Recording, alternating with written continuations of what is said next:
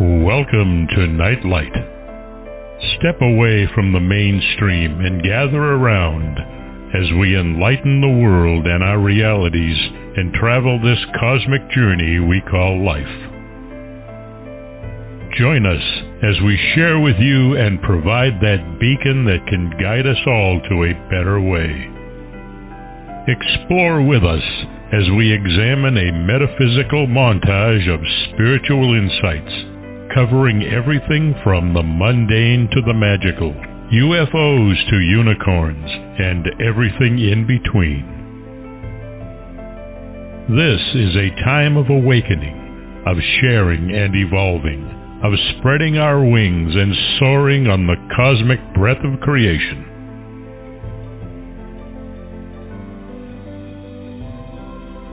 Come and join with other light-minded spirits as we weave our lights together to seek understanding, enlightenment, and, with a little luck, some wisdom.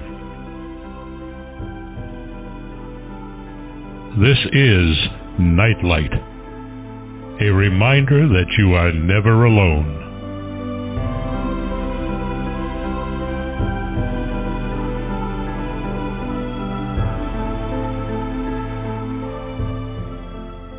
Welcome, everybody, to Nightlight. Thanks so much for joining me today. This is a special show, and I'm so glad that we're able to get it going. I want to thank first Ken Quiethawk for his amazing intro. Please check him out on the internet. He and his wife are native storytellers, and they have continued in the tradition that is ancient, more ancient than I know, actually, and of preserving their history and their cosmology with stories that they have passed down generation to generation to generation. Certainly better than the written word in many cases, and it's something everybody should experience, and a way of, if nothing else, passing family history generation to generation. So please check him out on the internet, native storyteller Ken Quiethawk. Today I have with me James Tabor, and he is an author of an amazing book entitled Paul and Jesus, How the Apostle Transformed Christianity. And in this compulsively readable exploration of the tangled world of Christian origins, religious historian James has illuminated the earliest years of Jesus' teaching before Paul shaped them into the religion we know today. This is a fascinating examination of the earliest years of Christianity and reveals how the man we call St. Paul shaped Christianity as we know it today. Historians know almost nothing about the 2 decades following the crucifixion of Jesus, when his followers regrouped and began to spread his message. During this time, Paul joined the movement and began to preach to the Gentiles. Using the oldest Christian documents that we have, the letters of Paul, as well as other early Christian sources, James reconstructs the origins of Christianity. He shows how Paul separated himself from Peter and James to introduce his own version of Christianity, which would continue to develop independently of the message of Jesus, James, and Peter. Paul and Jesus illuminates the fascinating period of history when Christianity was born out of Judaism. James is a professor of Christian origins and ancient Judaism in the Department of Religious Studies at the University of North Carolina at Charlotte, where he's taught since 1989. Previously, he held posts at Notre Dame, William and Mary, and he holds a PhD in Biblical Studies and Early Christianity from the University of Chicago, and is an expert on the Dead Sea Scrolls and Christian origins. And I do also want to mention his newest book, Paul's Ascent to Paradise. The apostolic message and mission of Paul in the light of his mystical experiences really should be a partner book to Jesus and Paul and Jesus, because it takes you from the grassroots, the physicality of what happened, into the mystical thing, into the mystical part that Paul went through. So you should read this book first and then go into Paul's Ascents to Paradise, because it has the mystical explanation of what is going on with the same type of historical references, so that it's more of a grassroots as well, but it gets you into the mystical, spiritual essence of what was going on within this man and how he handled and dealt with it. And it's an amazing duality, the two books, and they really should be read together. And I had the good fortune of being able to do that, so I highly recommend everybody else do it. So welcome to the show, James. I'm so glad you're here. Thank you, Barbara. Good to be here. Yeah, I think you should put these two books. I think you should put the two books together. I think they should be definitely sold together. Well, we could try to pair them on Amazon maybe and do that.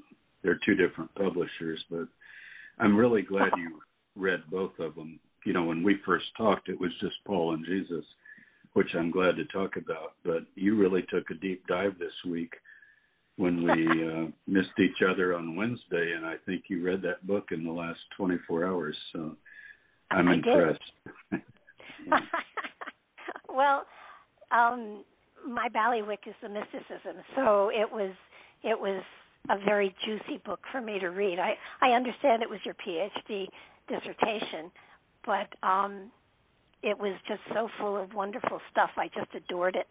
But let's talk first about Paul and Jesus, because that's where we should begin.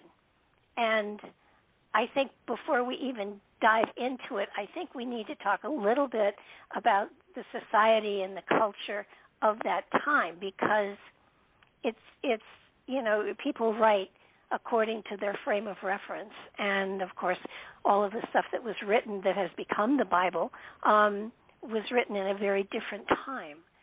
So can we talk a little bit first about what life was like during that time frame, so we have a better understanding of how the message came and was preached and then was shaped into a different modality almost.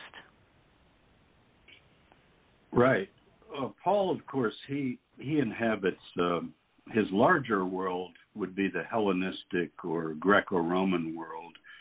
He grows up outside of the land of Israel and what we call today Turkey. You know, we know him. Some of the listeners will know Paul of Tarsus, and his real name then is not Paul, or his Hebrew name is Saul of Tarsus.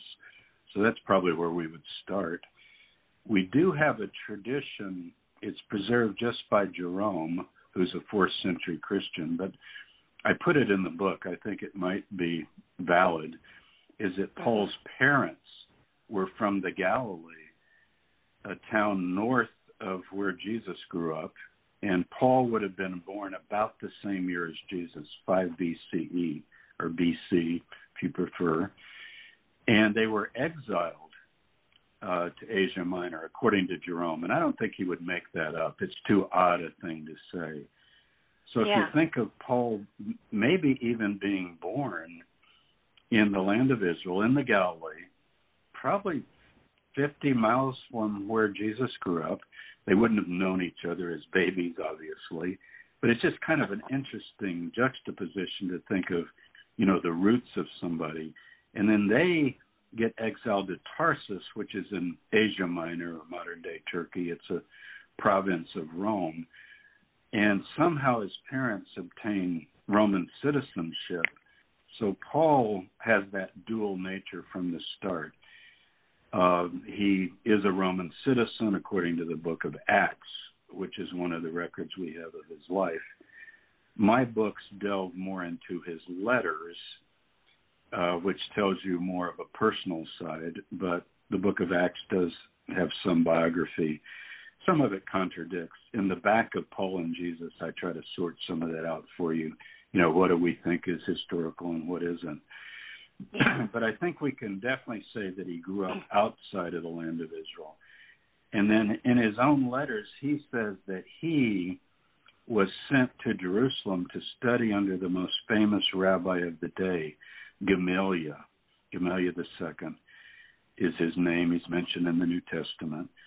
And if that's the case, Paul puts it pretty unmodestly. He says, I excelled among all those of my generation in my study of Judaism. So we'll take him at his word. He does seem to be very intelligent. His writings in Greek, in the Greek New Testament, reflect a high literary character and a lot of logic and things that people have tried to figure out. So even though he grows up under Roman rule outside of Israel, he goes back to Judea and spends time in Jerusalem. So from the start, he's got that dual background. Greco-Roman culture he would have been exposed to. That would be all the temples, all the traditions of a Greco-Roman city like Tarsus, including the mystery religions, and we'll have to get into that. And then he goes and becomes what we would call today a very orthodox rabbi and a teacher. And he even though he was of the generation of Jesus, according to any knowledge that we have, he never met Jesus. And I actually begin the book with that sentence, Paul never met Jesus. A lot of people know that, but believe it or not, since that book was published, I've had a lot of people say when I give lectures or talks or interviews, really? I didn't know he never knew Jesus. Of course, I mean in the lifetime of Jesus in the flesh, because later he claims he did know Jesus more than anyone else, and that's when we get into his mysticism. But as far as his background, you would just have, you would think in terms of the entire Greco-Roman civilization. He's fluent in Greek. He's probably aware of Latin, just because he's growing up as a Roman citizen. He understands the culture of his day, the Hellenistic cultures, and he seems somewhat familiar with Stoicism, particularly, we think. But also that he has that deep rabbinic connection that we would know more from books like the Mishnah. The Mishnah is this collection of Jewish wisdom and teachings from the 3rd century. Yeah. So it's later than Paul, but it's our first record of what the rabbis are really sitting around talking about in the 1st century. And rabbis like Hillel and Gamaliel are the big names. And so Paul was exposed to that as well. So really, and then when he comes into his view of Jesus, that would be almost like a third world for him. So in some ways, he's more complex. You think of Augustine, the great Christian theologian. He had his pagan, so-called I'm using that word advisedly here, his non-Jewish, non-Christian Greco-Roman background. Pagan actually just means somebody from the country, so it doesn't really make much sense today to use that term. But anyway, Augustine had that background, and then he had his Manichaean background, and then became a Christian. So Paul's kind of complex like that. You have to always remember. He knows Platonism. I'll quote you something from Paul just to get us started. And you tell me if this is Paul or Plato. Okay? You ready? Okay. For we look to the things that are unseen, not to the things that are seen. For the things that are unseen are eternal, and the things that are seen are temporal. Now, that is just a beautiful quote that could come right out of Socrates or Plato, and yet it's in 2 Corinthians. And Paul's actually reflecting this kind of dualism that says there is this other reality, the things that are unseen by the senses, that are actually more real than the things that are seen. And yet he still has both feet on the ground. He's Jewish, and Judaism is known for its earthiness, not earthliness, but just the sense of the earth's the place to be, and the Torah is for life, right? It's for living in this world.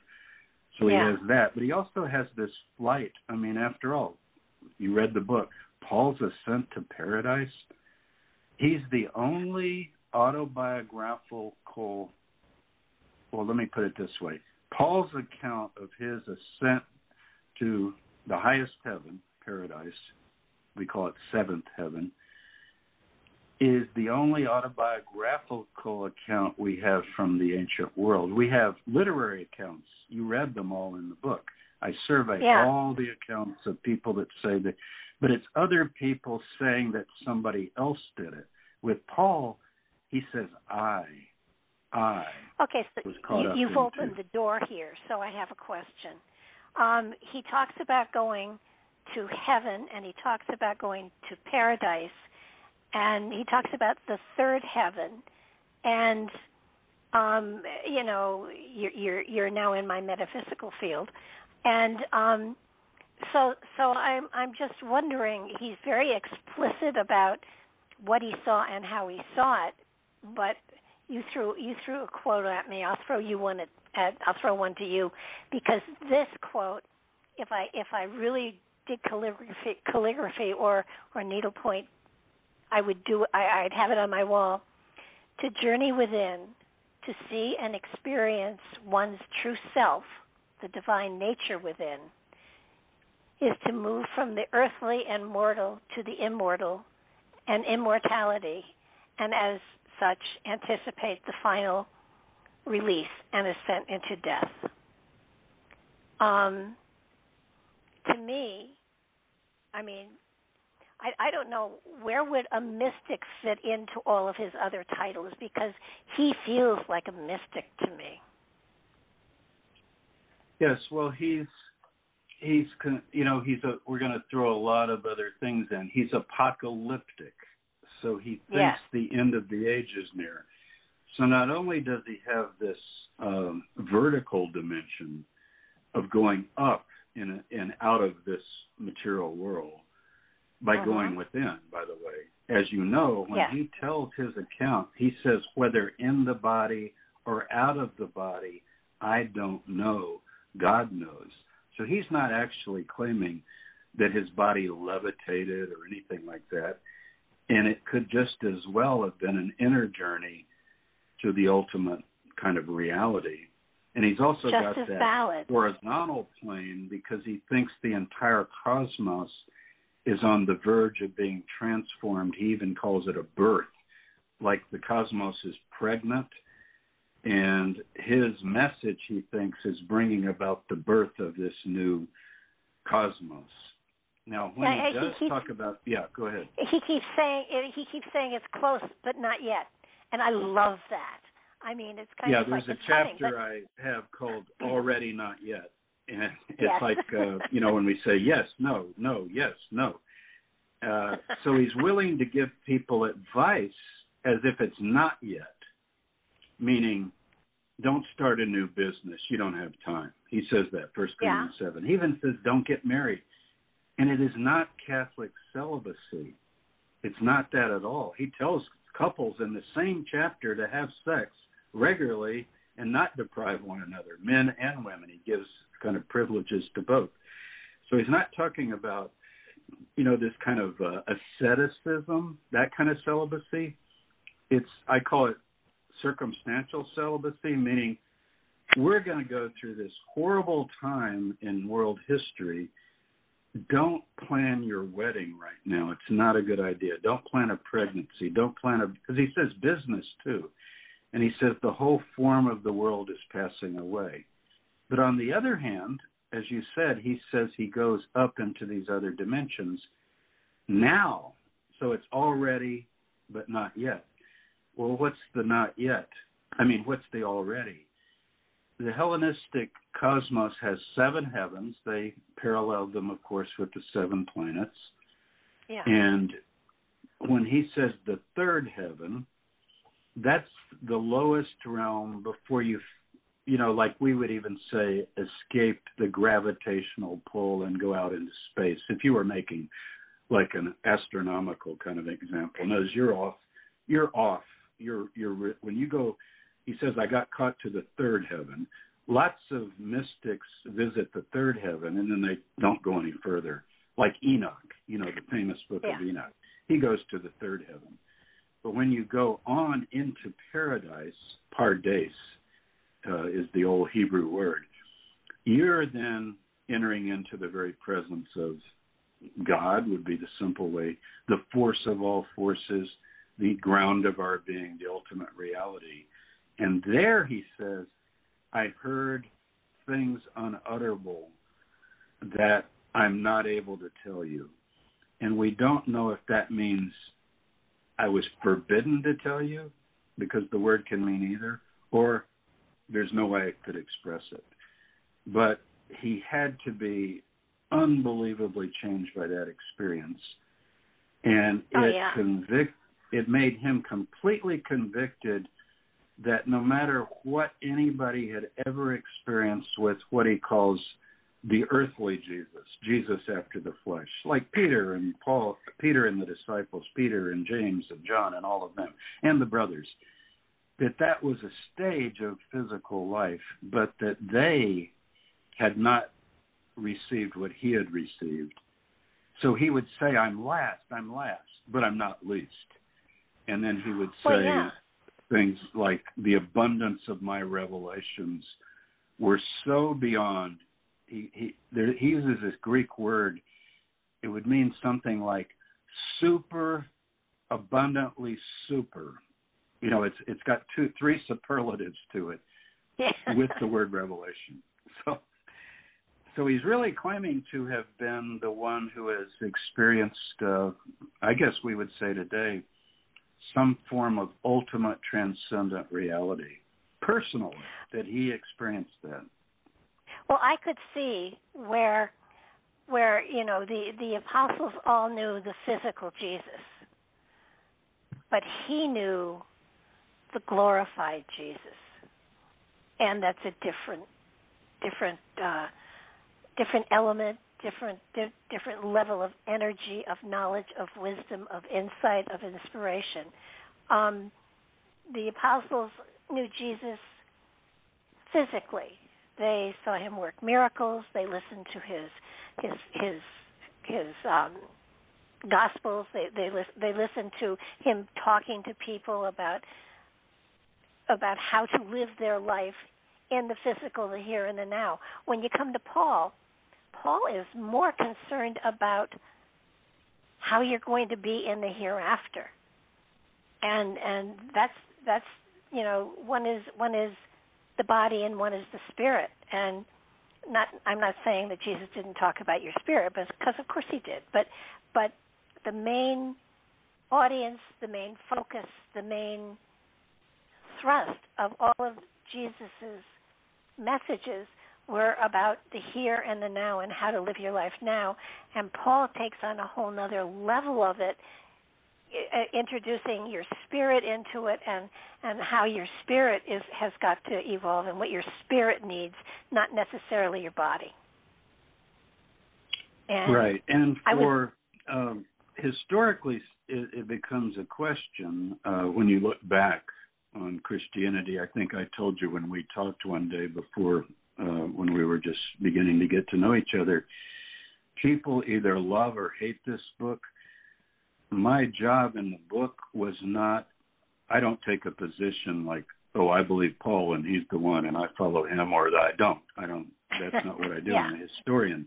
But those who like, it's not a Paul bashing book and it's not a Paul bolstering book. Meaning, if you think Paul's revelation was valid and should be put above James, the brother of Jesus, and Peter and the 12 apostles, then did I get Paul right? That would be the question. And you would like the book because you would think, well, wow, this is the latest word from the risen Christ. But in the early church, there was a movement, the Ebionites. They were the original Jewish followers of Jesus. They rejected Paul, and they said, no, we're just fine.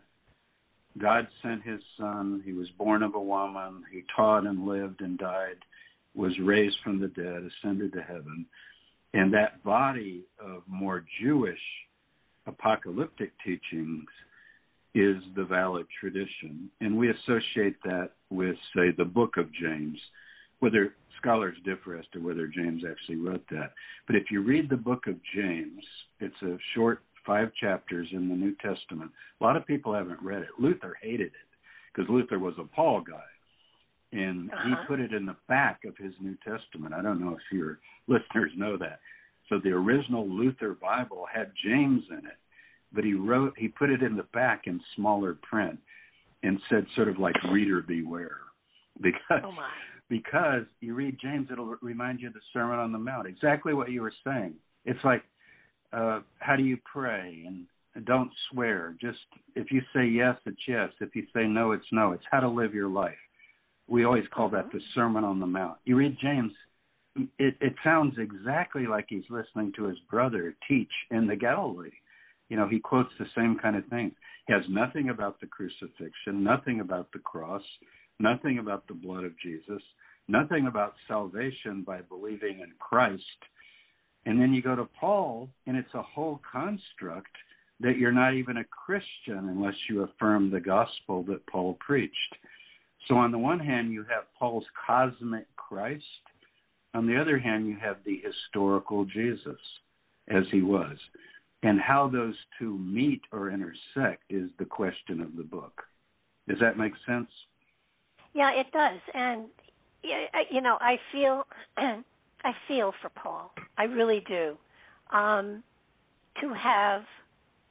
To have experienced a glorified Christ and spent time with him and gotten wisdom, messages, insight, whatever from him, and then to have to turn around to a society and say, no, this is what he meant, or this is what you have to do, and it's kind of like beating your head against a brick wall, and I see, you know, in some of his letters, he is lecturing and he is saying, imitate me, be as me, you know, as I have, you know, structured my life, and it, in a way, it sounds arrogant. In another way, it sounds frustrating because he wants so much for people to understand what he's seen and where he's been, and he just doesn't feel like he's getting through to a lot of them. Yeah, and his opponents, I think, would question and did question the Ebionites, they're called. We barely get these records. They almost were destroyed by the church, but they're called the Pseudo-Clementine writings. They're on the web. People can look them up, Pseudo-Clementine writings. And they reflect a side of Christianity that stayed more with historical Jesus and rejected Paul. And they would say to you, Barbara, well, wait a minute, maybe you're following a deluded person, and just because somebody says they talk to Jesus and they've got the latest word from heaven, don't be so sure you should run after them, because people make all kinds of claims of revelation, and they were more adhering to the tradition that they'd received from the physical Jesus. And so Paul, he has to address that. In one of his letters, 2 Corinthians, he uses the term Jesus after the flesh. And he says, we don't know Jesus after the flesh. And it doesn't mean anything. You know, we use flesh now to mean, you know, like a flesh pot or something. It just means the human Jesus. He says, we don't know him that way anymore. Even if, he says, even if we knew him that way once, talking to people like Peter and James and anybody that might have known Jesus. But he says now we know him in the Spirit. And Paul claims to be a 13th apostle with the latest word from heaven. And if he is that, those who accept Paul, and most Christians do, Paul, you'll find that they go to Paul more than Jesus in many cases, because nothing Jesus said establishes Christianity, really. It's just good ethical Judaism, you know? Yeah. And it's actually prophetic Judaism. It might go against some of the traditions of certain sects of Judaism, but I think every single thing Jesus taught, authentic Jesus. Remember, our Gospels have to be read critically. They've been influenced by Paul too. But when we get to historical Jesus, we find him talking very, very much like Isaiah, very much like Jeremiah. He sounds like Amos. He sounds like Hosea. And if you take those four prophets, you've got almost everything that Jesus taught, and he's amplifying that. So he could be seen as more of a reformer, an apocalyptic proclaimer of the kingdom of God. I love the way he defines the kingdom of God, that is Jesus. He says, let your will be done on earth as it is in heaven. So he doesn't fly off to heaven. He says the will of God needs to be realized on earth, and that's very Jewish. You know the poem of Robert Frost, I'm sure, Birches, and I love the line where he says, the earth's the right place for love. I don't know where it's likely to go better, in that typical Robert Frost humor. And that would fit very much this idea of, let's bring the kingdom of God to the material world, because that's the original meaning of creation, not just like the Greeks, fly away to heaven and abandon the earth as a dark and hopeless place. And so that's something that is really unique, I think, to the proclamation of Jesus. You mentioned it. It's for this world, but it's to transform this world into, there'll be neither Jew nor Greek, bond or free, slave or free, male, female. This kind of egalitarian, perfected world is what Jesus is trying to inspire people to live toward. Well, and didn't he pick up the message of John the Baptist and just expand upon it as well? I mean... He really did. And in all the movies, John the Baptist is presented as this sort of absolutely, he just looks like he's mentally ill. He's screaming and yelling, wild-haired, and he's skinny as a rail, and maybe he was all those things, but I don't think he was crazy. But if you look at our records, he and Jesus taught much the same thing. For example, if I say to you, who taught, let him who has two coats give to him who has none? Everybody would say Jesus, and that's wrong. It's actually John. That's in Luke chapter 3, and it's from John the Baptist. So it's not so much that John had Jesus' message as Jesus had John's message. John even talks to Roman soldiers. He talks to Gentiles. He talks to all classes of people.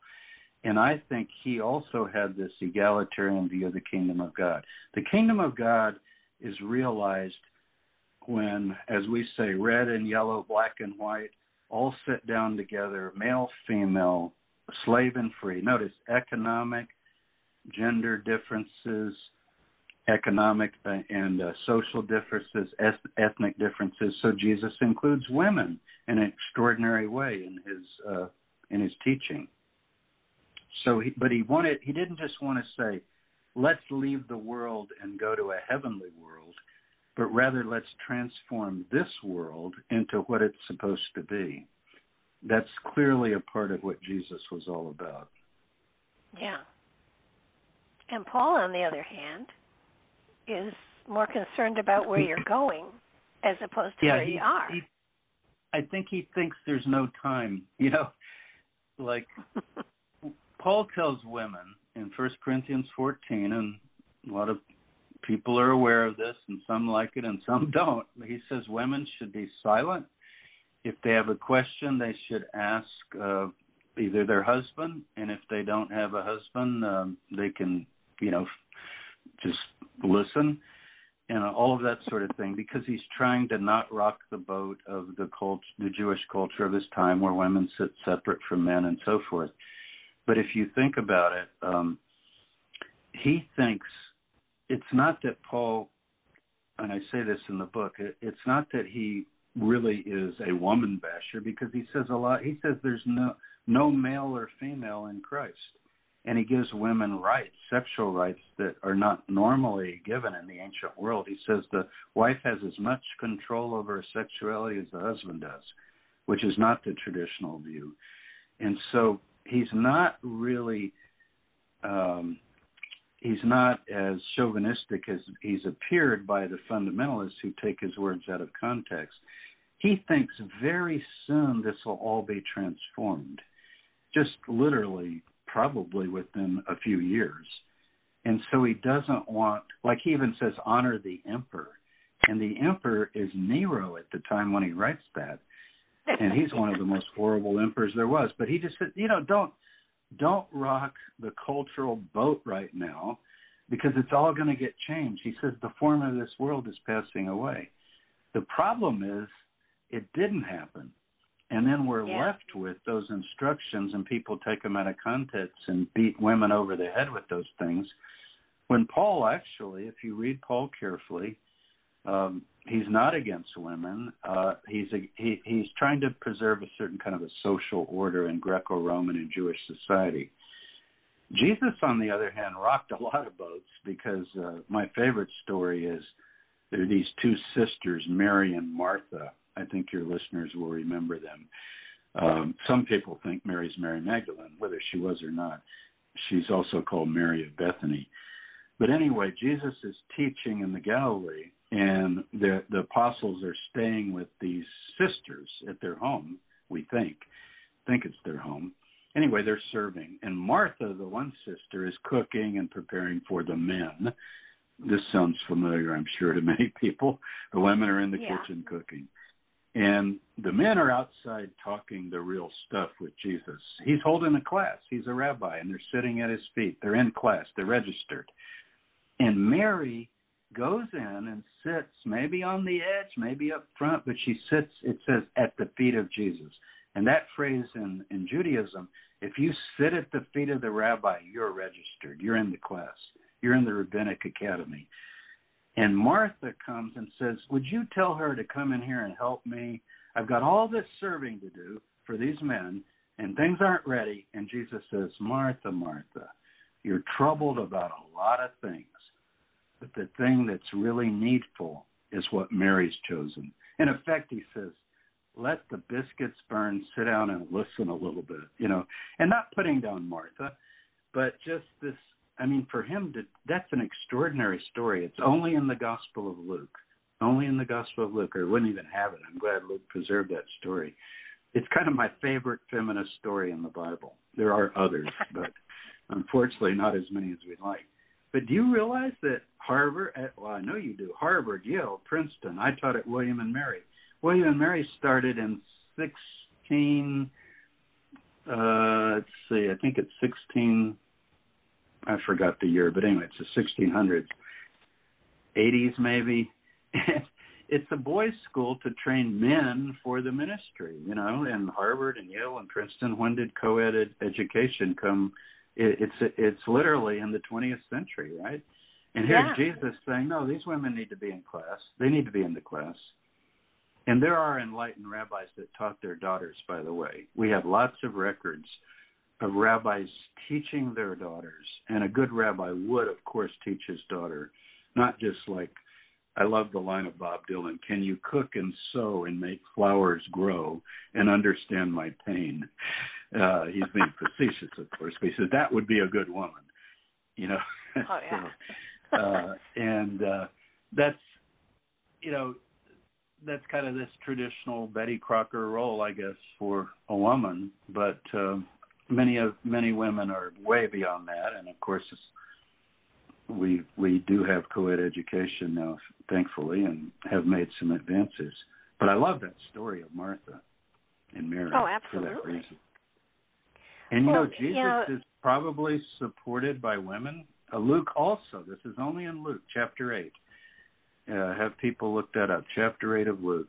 It says that Jesus was supported by a large group of women. Mary Magdalene is named.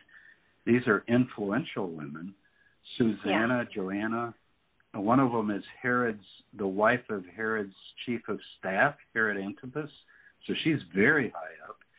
And then it says, and many others who supported him out of their treasury.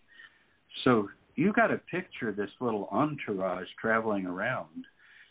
Not just 12 guys like the movies walking up down the hills of Galilee listening to the boys talk. It's got to be a caravan of people with men and women and children and animals and put tents at night and setting up camp. And that's why it's so disturbing the outsiders are looking at that, including, I think, some of the Roman authorities, and thinking, wait a minute, if this kind of thing catches on, we're going to lose our cultural restrictions. Yeah, women will just be running off, following a teacher, and, not doing their jobs. So we're getting a little more to Jesus. But I wanted to point out that Jesus is very concerned with that aspect of this world. The rabbis call it tikkun ha'olam, which means to fix the world, to repair the world. And mystical Judaism does not leave behind this world as a dark and awful place. Remember Genesis, God declares that it was good. So this world is very important in terms of making it into what it should be, according to Jesus. And I think Paul agrees with that, but he thinks we're so near the end that it's best to just hold on tight until Christ comes, which he expects to see. He thinks he'll live to see it, which he didn't, of course. But he saw him glorified, which is even better. He did.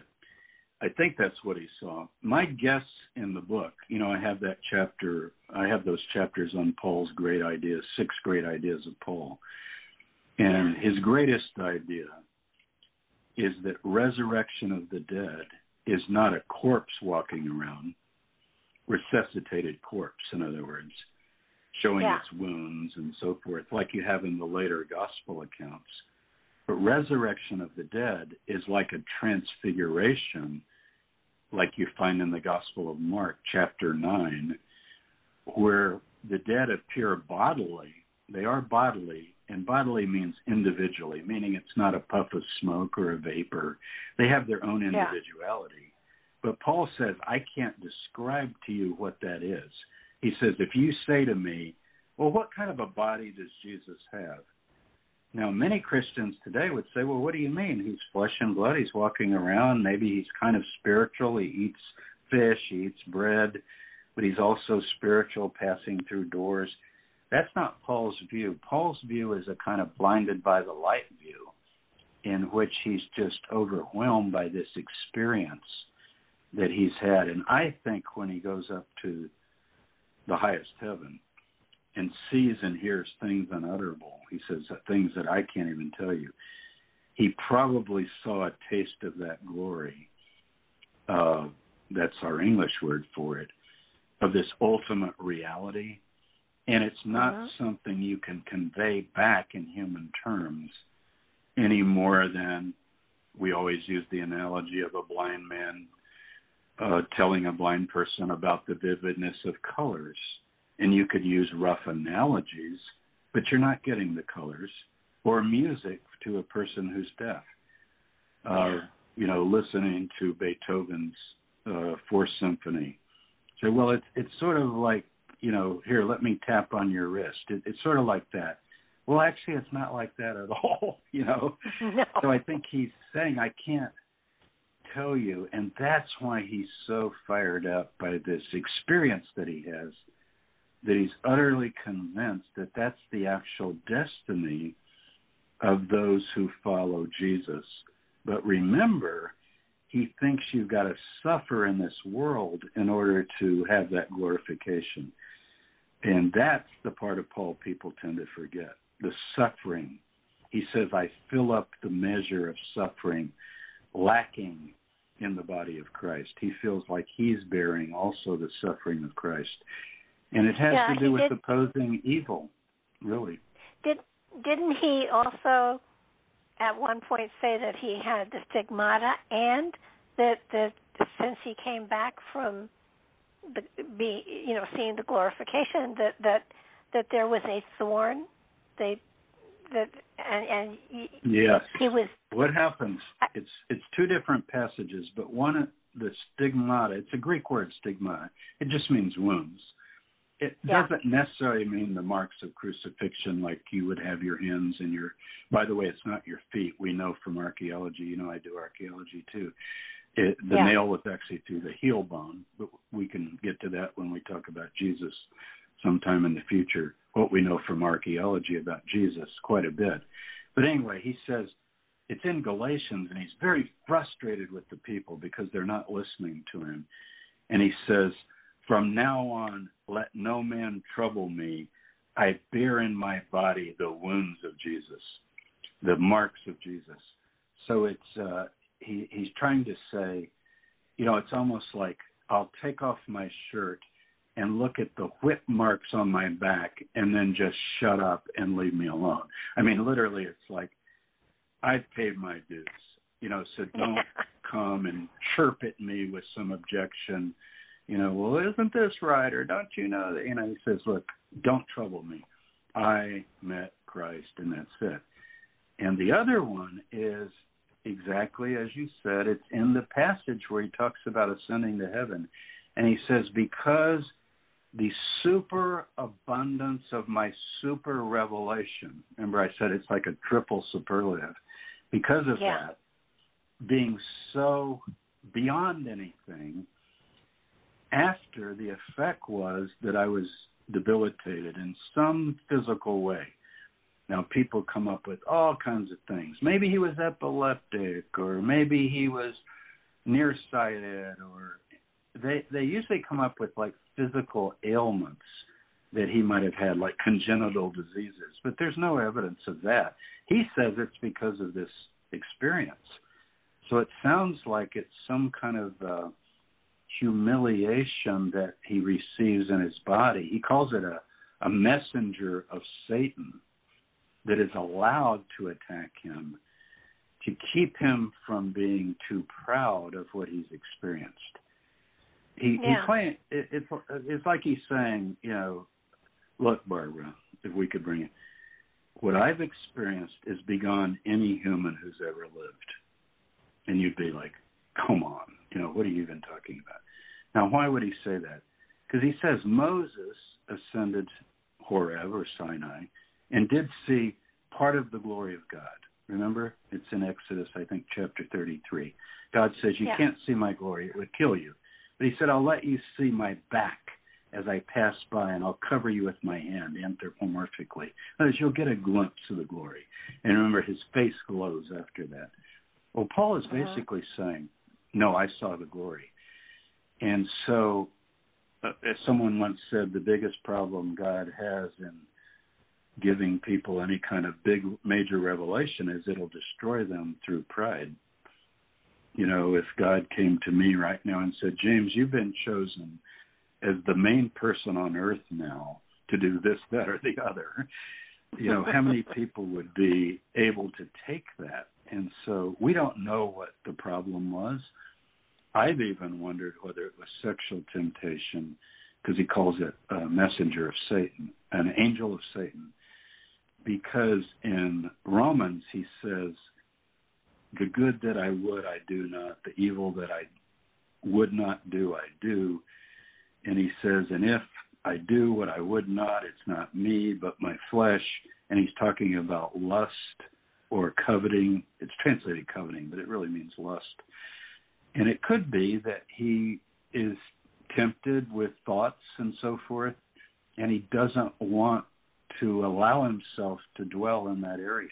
Now, that's just my speculation, because he talks about the weakness of the flesh, and over the flesh wars against the spirit, to try to... But he could just be talking about, maybe it is a physical element of some type. Well, he describes it as a thorn. A thorn, So... It could be chocolate ice cream, too. I mean, it could be a lot of things. The temptation to, eat something you shouldn't, or a love of pork. Well, people can't control their dreams, and we do have records of some of the great mystics who are trying to live a celibate life, which Paul is trying to do. He's trying to live a celibate life. And they can't control their dreams, and they feel horrible about it because they have these unbelievably erotic dreams. Go talk to Freud and find out why. The id is still operative. Yeah. And it could be something like that. And he says, this is just a thorn in my flesh. I want to be spiritual. I want to be holy. I don't want to be having a vivid dream about intercourse with somebody that I'm not even married to, or God forbid, a relative or whatever. Dreams are crazy. It could be something like that. It could be something physical. It could be the wounds that he's received, because he really got beaten up a lot. And so maybe some of the beatings and the stoning and the things that he suffered have given him ailments. But he does call it a messenger of Satan, a thorn in the flesh. And he directly connects it to a function, which is to keep him from being too exalted. And he actually talks to Jesus about it, like first-person conversation, like, Jesus, why am I having this? And Jesus answers him. He says 3 times he got the same message. You're okay, Paul. You got enough grace. The suffering you're talking about is for your own good, for your own perfection. So I don't know what it was. And, I seriously doubt if it's some congenital thing or something he was born with. He sounds like it's something that happens because of his experiences. And I think other mystics testify to this. Maybe you know about this, Barbara, that they say that they're left kind of wounded by some of their experiences. It felt to me when he was saying it that he was. It definitely, whatever it is, was to keep him humble, because yes, that's what he says.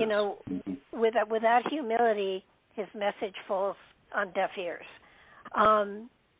But it did feel to me as though it was more of a wounding of his spirit rather than his body. So that a hurt, an internal emotional hurt, as opposed to a physical something that was physical that you could see. It was a hurt that was internal, that he was punishing himself. It may just be that he was doing it to himself to keep him humble. Yeah, he does call it a thorn in the flesh, and whenever he uses flesh, he usually means body. But what it was, I don't know. And obviously, those kind of things are also always psychically connected to our minds as well. Different kinds of disabilities. So. Yeah, But anyway, he does claim to have that extraordinary experience beyond anyone else, probably, certainly of his generation. And yet he doesn't want to, he wants to, it's funny, he wants to not brag about it, but he puts himself down. He says, I'm the least. I persecuted the followers of Jesus. I'm nothing.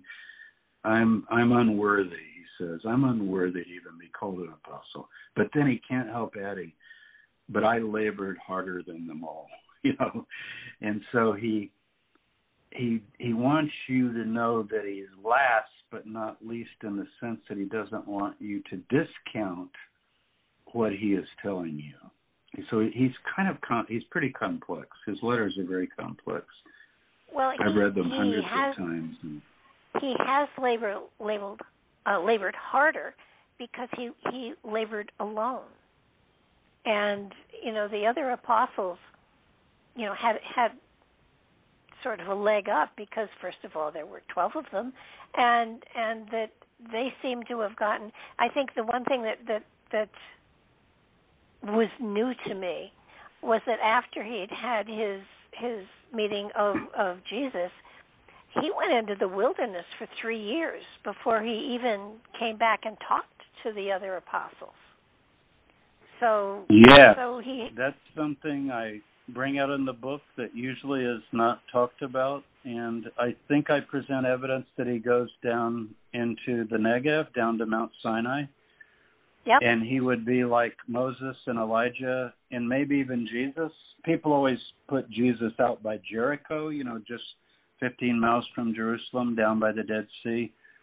But if you read the account of Jesus going into the wilderness, he uses the word wilderness. It's Greek, but in Hebrew it's Arava, and it actually can refer to that whole Rift Valley that runs all the way down to Africa. And so it could be, yes, he spends this probably solitary time, maybe living in a cave, and maybe even the Sinai cave, or Horeb, as it's also called, Mount Horeb. which was known as the mountain of God all the way back, way before the time of Moses. You know, when Moses goes to that mountain and takes off his shoes because it's holy ground, it's already called the mountain of God, the mountain of the Elohim, the forces of all forces. So it could be that he went there, and then he says, I was taught by Jesus Christ. So it's reminding you of the claims of Muhammad, who got his message, he says, from the angel Gabriel. But the idea that you would go in a cave and then be taught personally, one-on-one, with either an angel or, in Paul's case, Jesus. He says, I was taught by Jesus. That's how he got his message. And that's where people have to decide, are you going to accept that claim of Paul to have heard from the heavenly Jesus, or is it possible that Paul is a usurper and is forming a kind of Christianity that's taking one away from the historical Jesus?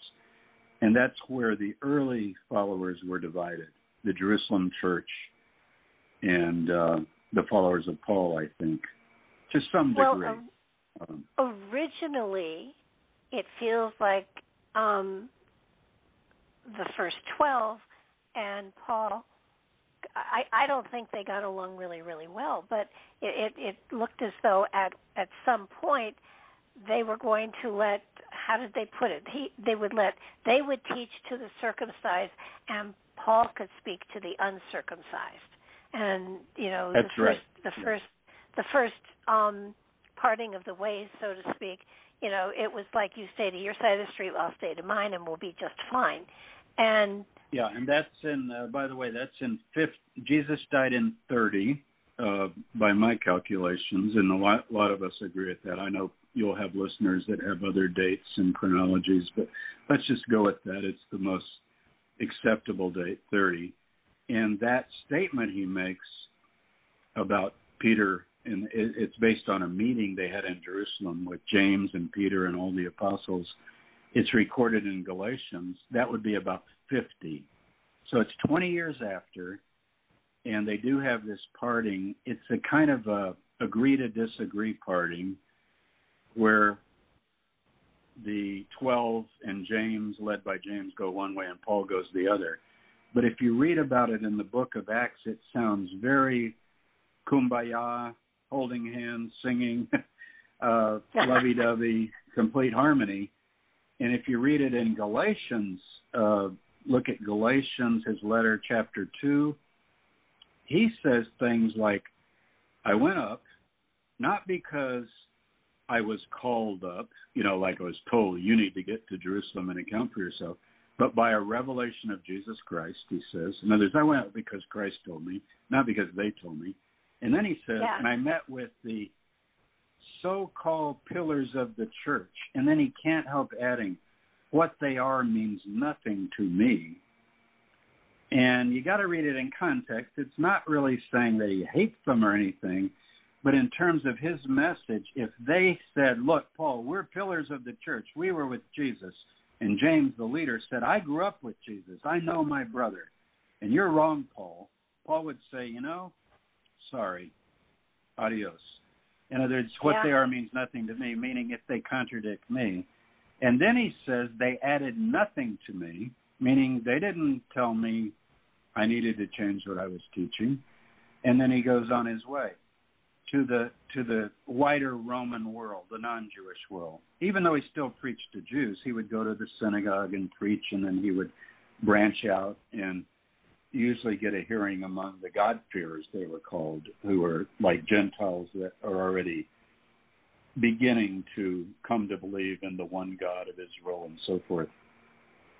But he was very, he does in that letter also say that if anybody tries to convert one of his followers to Judaism, to force them to be circumcised, he makes his, nastiest comment in all of his letters. He said, I wish they would cut it off. And he's talking about the obvious, that the circumcision. Yeah.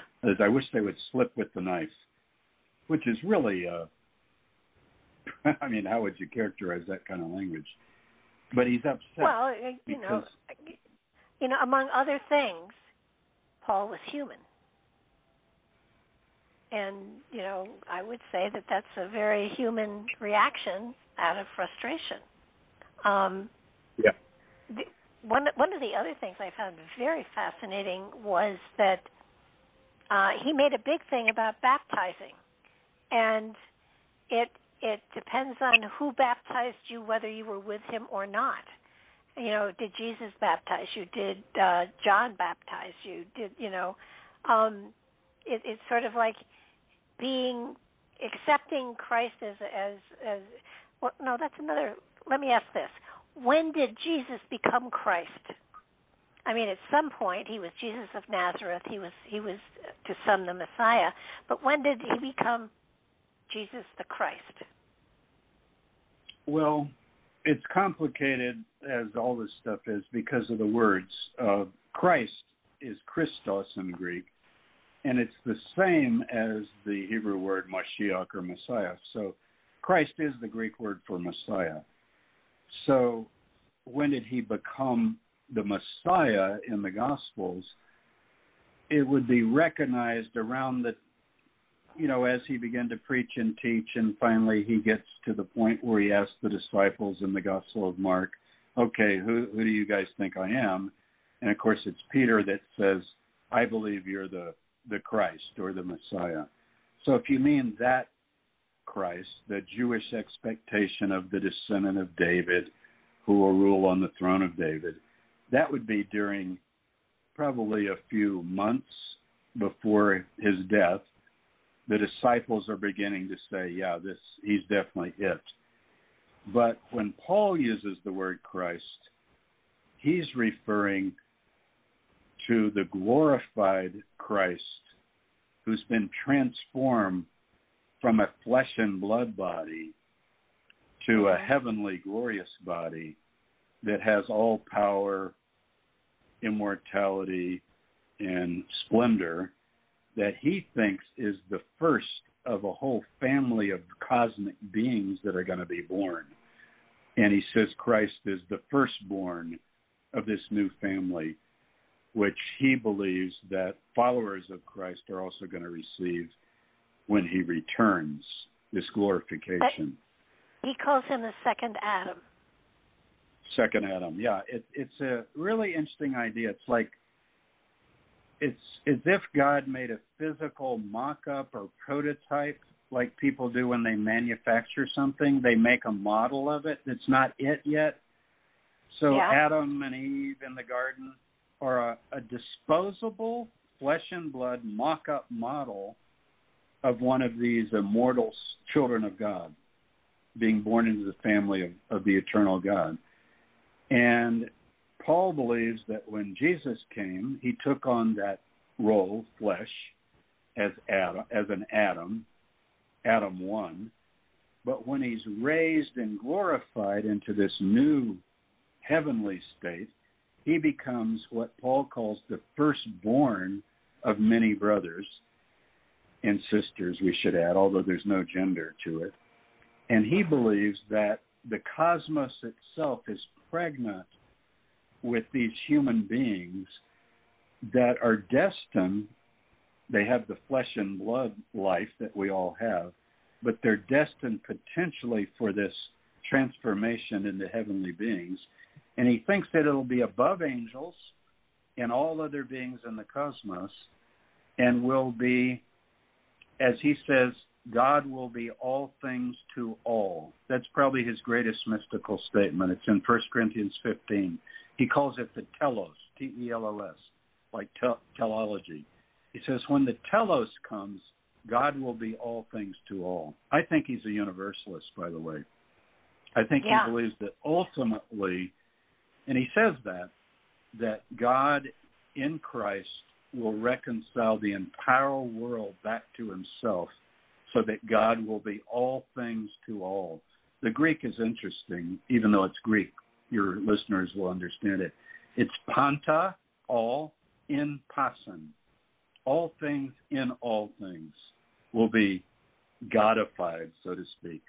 So he's got these unbelievably grandiose ways of talking about the meaning of the cosmos. So if you ask Paul, what's the purpose of human life? We live, we die, we suffer, we have the good, the bad, and the ugly. What's it all about? He would say it's a birthing to become part of the family of God in the same way that humans can have children in their own family, that God is bringing forth these new creatures into this cosmic rebirth. And I know you can find some of that, like you read my book on Paul's Ascent to Paradise. You can find it in the Hermetica, the Corpus Hermetica, famous mystical writings from Egypt. But it's not tied to the figure of Jesus. And I think Paul was aware of some of those mystical Gnostic writings of his day. I think he was. But he would say, yeah, but wait, I'm not talking about abstract philosophy and speculations about the universe. I'm talking about a man who walked the earth 20 years ago and was flesh and blood, and you could touch him, and he has now become the most exalted being in the universe, and you can join him if you'll follow the way he showed, which is the way of suffering for others. So he kind of takes that Christian message of take up the cross and adds that cosmic dimension to it. He's got also a designation of stages, and there's knowledge, designation, calling, justification, and glorification. Yes. I think are these... He would probably say, let's say somebody now is, your proverbial atheist, everything evolved by chance, there's no meaning, a sort of Freudian religion is a delusion. It goes no higher than the skull of your head.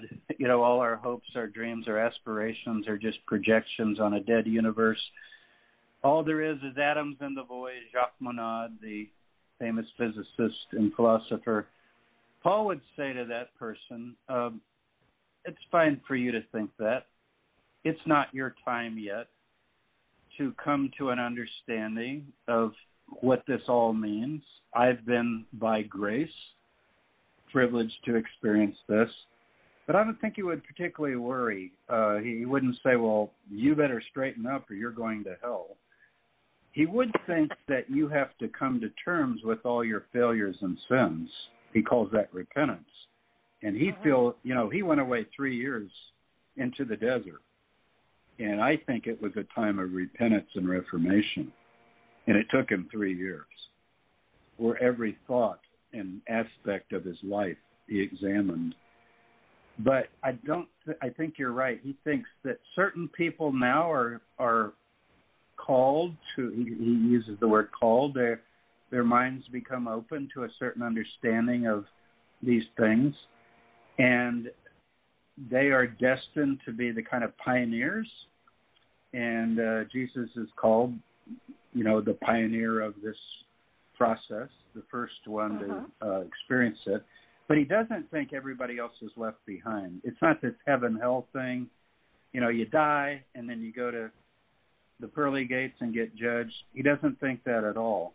But he does think that you will have to face the judgment of the cosmic Christ, which he certainly doesn't think will be easy because he says it will reveal the thoughts and intents of the heart.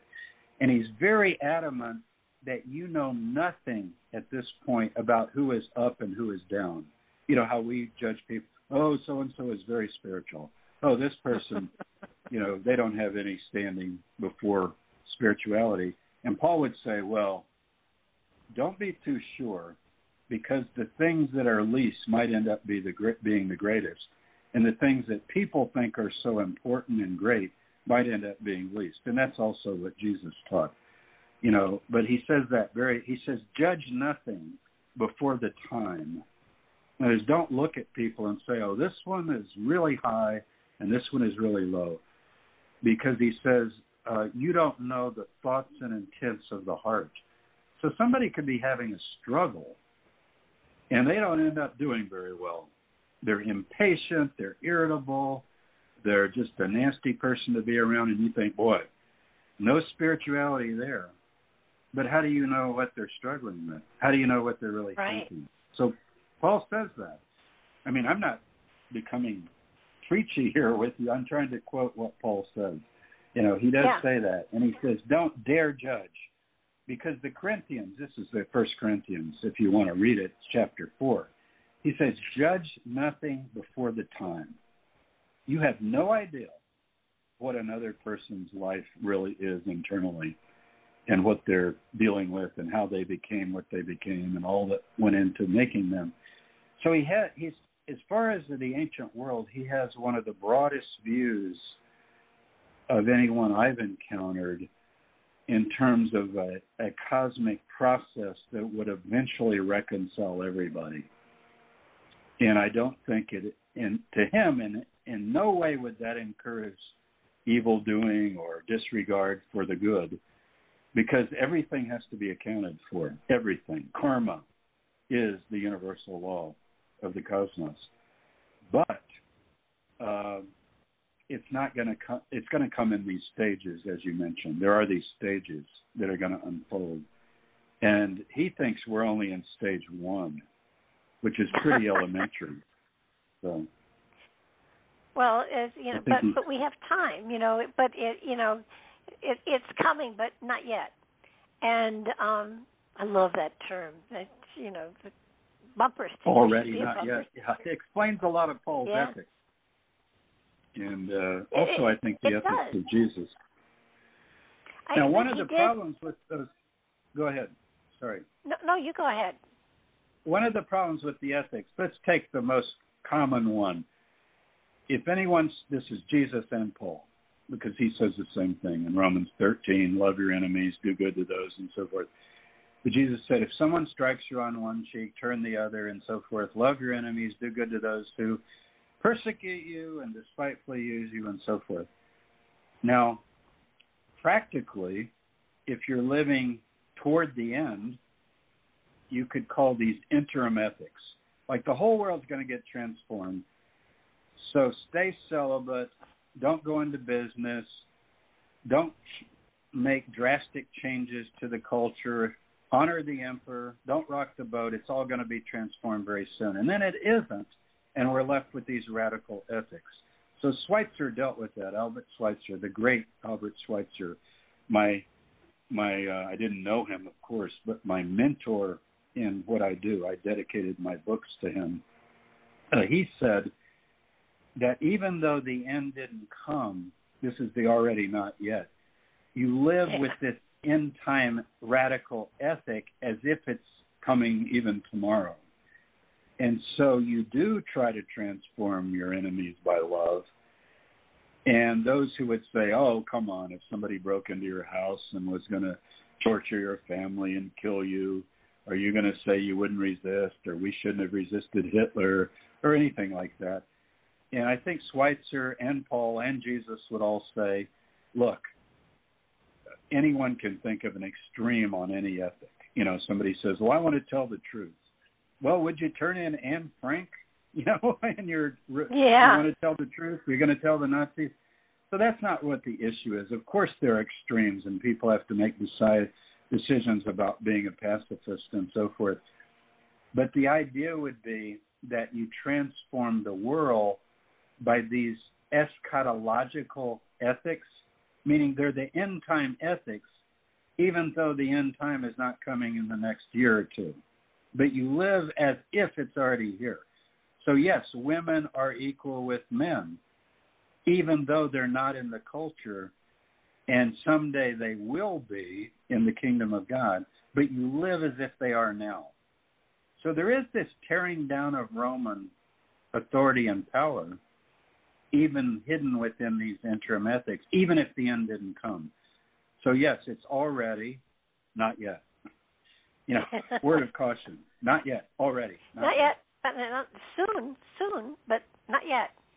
Yeah, I love that. That's right. I just, it was kind of like, it felt like a catchphrase that he threw in every now and then just to make sure that, it's soon, very soon.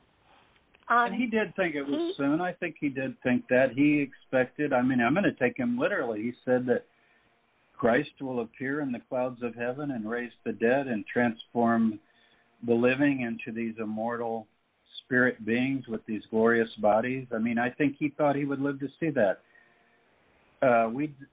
He has 13 letters in the New Testament, and we think 7 of them are unedited. They're like his authentic original letters.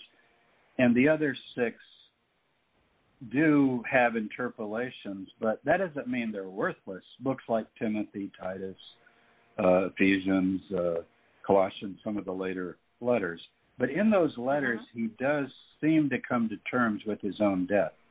And I think when he's in Rome in the 60s, waiting to appear before Nero, and he does appear, according to tradition, before Nero, and he is beheaded in Rome. I visited his tomb. I opened the book with that story of going to Paul's tomb in Rome, south on the Appian Way. I think he realized, like a lot of visionaries do, this old tired world, I'll quote Dylan again, this funny old world is going to keep moving along. Remember the Woody Guthrie story. It's tired and it's lonely and it's suffering, and yet it's going to lumber along. I think he realized that, but he still did not go back on the idea, live as if it's the transformation is already here. Go ahead and live that way. And if you do that, then you're bringing a bit of that kingdom even to this world right now. And so his ethics are radical for that reason. He does turn the other cheek. He does bless his enemies. He does, and it's fascinating to me that first of all, even after his death, there were I don't know, how many did you say, 18 or 38 different versions of Christianity that finally... I don't know if I could count as many as what happens, sex, I wouldn't say 30. I don't know who said 38. I don't think that was me, but we can trace a number of wings of the movement, from a very Jewish side that would even reject Paul to a very Gnostic side that would probably take Paul too far in a heavenly direction. So what you have is a spectrum of the very earthly, kingdom of God on earth. Jesus is going to come back, go to Jerusalem today, sit on a throne on the Mount of Olives or whatever and rule the world, to the very Gnostic, which begins to say, let's just leave this world. But I'll tell you what, remember I opened the book with I tell you that I've been struggling for 30 years with a blank space in the Apostles' Creed. And if you remember, in the Apostles' Creed, we do read about how Jesus was born of a virgin, and then the next word is crucified, buried and raised, and ascended to heaven. And think about that. This is the creed that is recited in many, many churches every Sunday. It's the oldest Christian creed. And what is missing between born of a virgin, crucified, buried, and raised? And what's missing is Jesus' whole life as a human being. And Paul is the one that begins to emphasize what Bultmann called the thatness of the gospel. And that is, I believe that Jesus was born of a virgin, that he was crucified, that he was raised from the dead for our sins, and so forth. So this kind of creedal form of Christianity, where you confess the dogmas of the church, I think took over. And then you begin to judge people until maybe Augustine and maybe St. Francis. You begin to judge people by, can they recite the creed and check off all the orthodox boxes? And that's still true today. Lots of fundamentalist Christians would say, well, let me ask you about what you believe. And they won't say, do you care for the poor? Did you visit the sick lately? When did you go to a prison? These are the things Jesus said would determine judgment. They'll say, like, do you believe Jesus Christ was the Son of God, that he died for your sins, that he was raised from the dead, that he's coming again, that the Bible's inspired with no mistakes. And if you say yes to all that, then you are a Christian, and you, of course, will go to heaven when you die.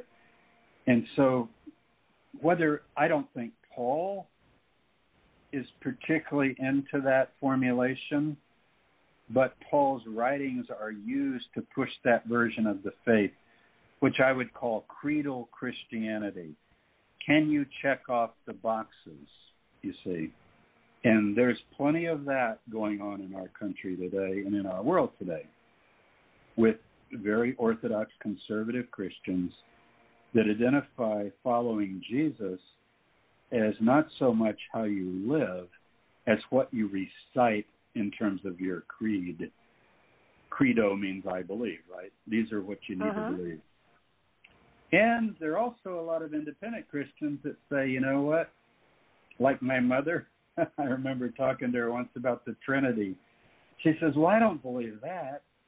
I said, Mother, your church teaches it. She says, I don't care. I don't believe it. And I said, well, okay. I guess you can believe what you want, Mom. And she had my book, The Jesus Dynasty. Boy, did that rock her world. And she said, well, I think I agreed with most of it. I said, Mom, are you kidding me? You can't go to your church and believe that. She says, well, I don't have to tell them what I think. And thank God we have our freedom of our minds, don't we, to think what we want. Well, it just, to me... And our freedom of practice, too. Go ahead. Absolutely. It just, he has changed. Well, I guess he was the co-creator of the foundation of the Christianity. I mean, he was there at the break, and yet he was an Orthodox Jew. And yet he created, or helped to create, Christianity. He did. And it just, again, it's the words Christianity. How do you define it? What does it mean? If you go back to the historical meaning, it would mean messianism, believing that God has sent his Messiah to redeem Israel and to perfect the world. That would be Christianity. But Judaism believes in that kind of Christianity, meaning messianism. Maimonides said, I believe in perfect faith in the coming of the Messiah. You say, oh, Maimonides is a Christian. No, he's not a Christian. He's a believer in the Messianic hope of Israel. So that's one thing. But Christianity as we know it, the Christianity of the Apostles' Creed, that is Paul more than Jesus. In my view, I try to argue that in the book. I'll give you a good example. Jesus is asked once about how you're forgiven. You know, what do you do? And he says, well, let me tell you a story. 2 people went up to the temple to pray. One was a sinner, a tax collector, and he wouldn't even lift his head to heaven. By the way, this is Luke again. Luke has all these good stories. He just beat his breast and lowered his head, and he said, God, I'm unworthy to even address you. Be merciful to me. And the other one, he said, bragged to God about his holiness, and he could check off all the boxes. I believe this, I believe that, I do this, I give, I do this. And Jesus said, I tell you, the sinner went up justified rather than the other.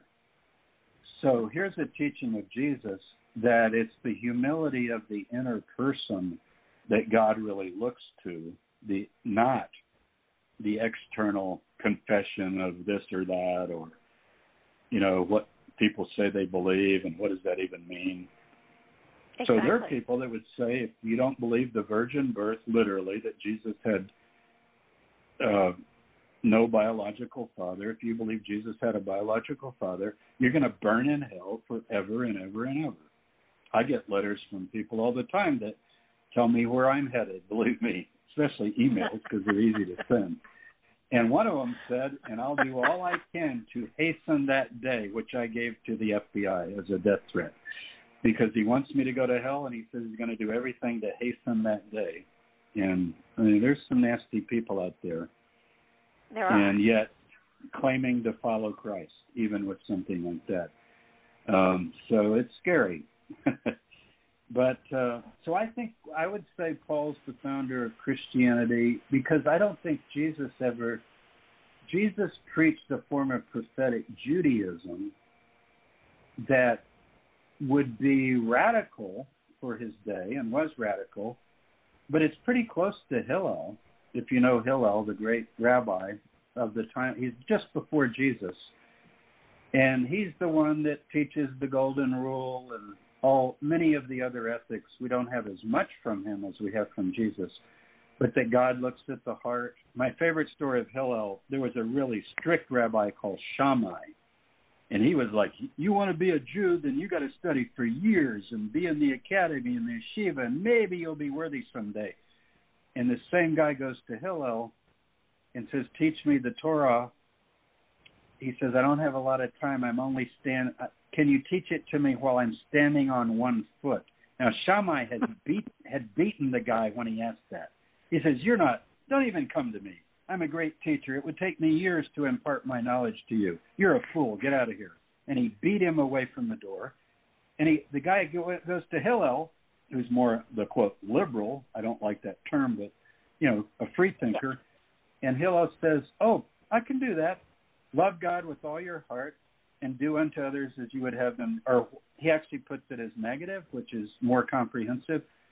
Whatever you would have men, whatever you hate done to you, don't do to others. In other words, do no harm. The Buddhist ethic is the way he phrases it. And he says that's the Torah and the prophets. The rest is commentary. And Jesus says exactly that same thing. Exactly that same thing. He actually quotes, love God, love your neighbor. And if you get that, he says, you're not far from the kingdom of God. He tells somebody that. It's one of my favorite stories in the Gospels. A guy goes, oh, yeah, that would be more than sacrifices, temples, religion. He goes, you're not far from the kingdom. Because the guy had the insight, you see. So I think Jesus stayed a Jew. He went to the temple to pray. He kept Passover. He kept Shavuot, which is Pentecost. He kept Sukkot, which is the Feast of Tabernacles. I don't think he ate pork. I think he wore tzitzit, the strings on the garment, because they're mentioned in the Gospels. He's an observant Jew, and he lives and dies as a Jew. So he didn't start a new religion, but he did teach and preach a way that he felt was the original meaning of the Torah and the prophets. He always said, go learn what this means. That's my favorite phrase from Jesus. Go learn what this means. And then he'll quote Hosea, God speaking, I desire loving kindness, not sacrifice. You can bring your animals and whack them in the head all you want, but that's not what I really want.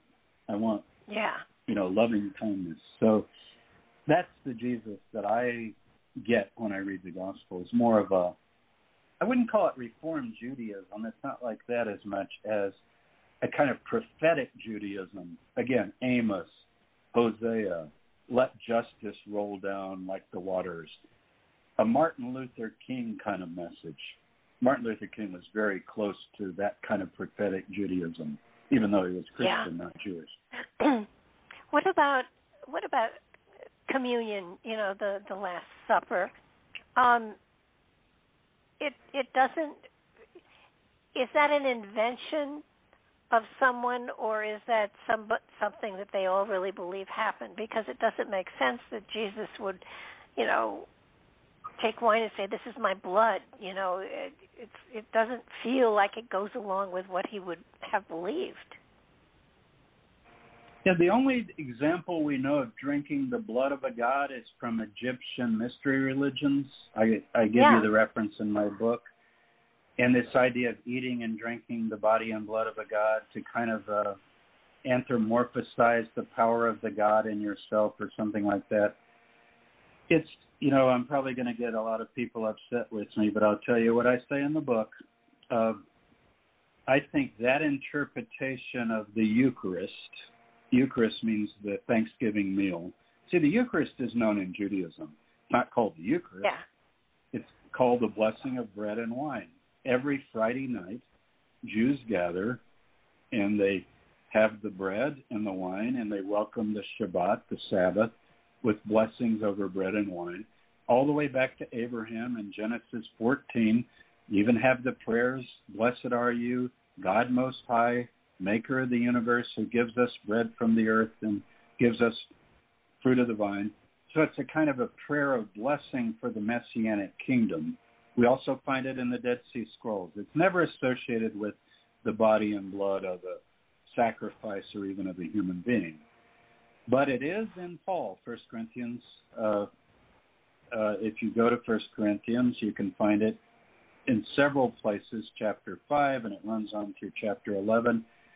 And Paul claims that he got that from Jesus, and he passes it on to his followers. And then it gets into the Gospels. But whether the historical Jesus actually said that, or whether the Gospels written later after Paul are reflecting Paul, I would question for this reason. We have an alternative version of the Eucharist in another Christian document that was lost and then found in around 1870, as I recall. Might have been 1880, right in that period, at Mount Athos in Greece. It's called the Didache, and it is the teaching of the 12 apostles. It has about 16 chapters, and it's a summary of the teaching of the apostles. And it doesn't sound like Paul at all. It doesn't have Paul's theology. It sounds like the Sermon on the Mount with some other things that are not in the Sermon on the Mount. One of my favorite is, and I'll get to the Eucharist, but one of my favorite is, when you give alms, Jesus says in the Gospels, don't let your right hand know what your left hand is doing, which I've always loved. That's just such a cool statement. You know, you keep it so separate that even one hand doesn't know. And he said, in the Didache, we have other sayings he's quoted. He says, when you give alms, when you give, charity, let your gift sweat in your hand until you know to whom you give it. I love that. And that, of course, is to God. Yeah. Like, don't do it to be seen of men and so forth. So anyway, the Didache has all of that. You got to get it. It's online. You can go, just Google, it's Didache. It's a Greek word which means teaching, Didache. And if you go through that and you go to the chapter on the Eucharist, it has blessing over and it's Christian, it has blessing over the bread, blessing over the wine, and guess what? It does not interpret it as the body and blood, and yet it's a Christian document. It interprets it as the Messianic feast that reminds us of eating in bread and drinking wine in the kingdom of God when we're all together. So it's kind of this communal, proleptic anticipation of the perfected world to come. And we think of, how Jesus says, you'll see Abraham, Isaac, and Jacob sitting down at table in the kingdom of God, and you'll be cast out. He's talking to the arrogant ones that think they're all, perfect and religious. And he says the outcasts are going to be there with them. So he's picturing this, it's called the Messianic banquet, when everybody of all ages experiences what we would have in a communal meal, eating bread, drinking wine, fellowshipping together in peace and harmony. And they would do this in anticipation of that. And that actually fits in the Gospel of Luke. If you look at Luke, Luke preserves more, where the cup is not interpreted in the second blessing as the blood. Like he's got a little surviving remnant of that original service. So my view is that Jesus never said the words of the Eucharist as they're later understood by Paul and by Christians. And I know that's terrible for many Christians to hear.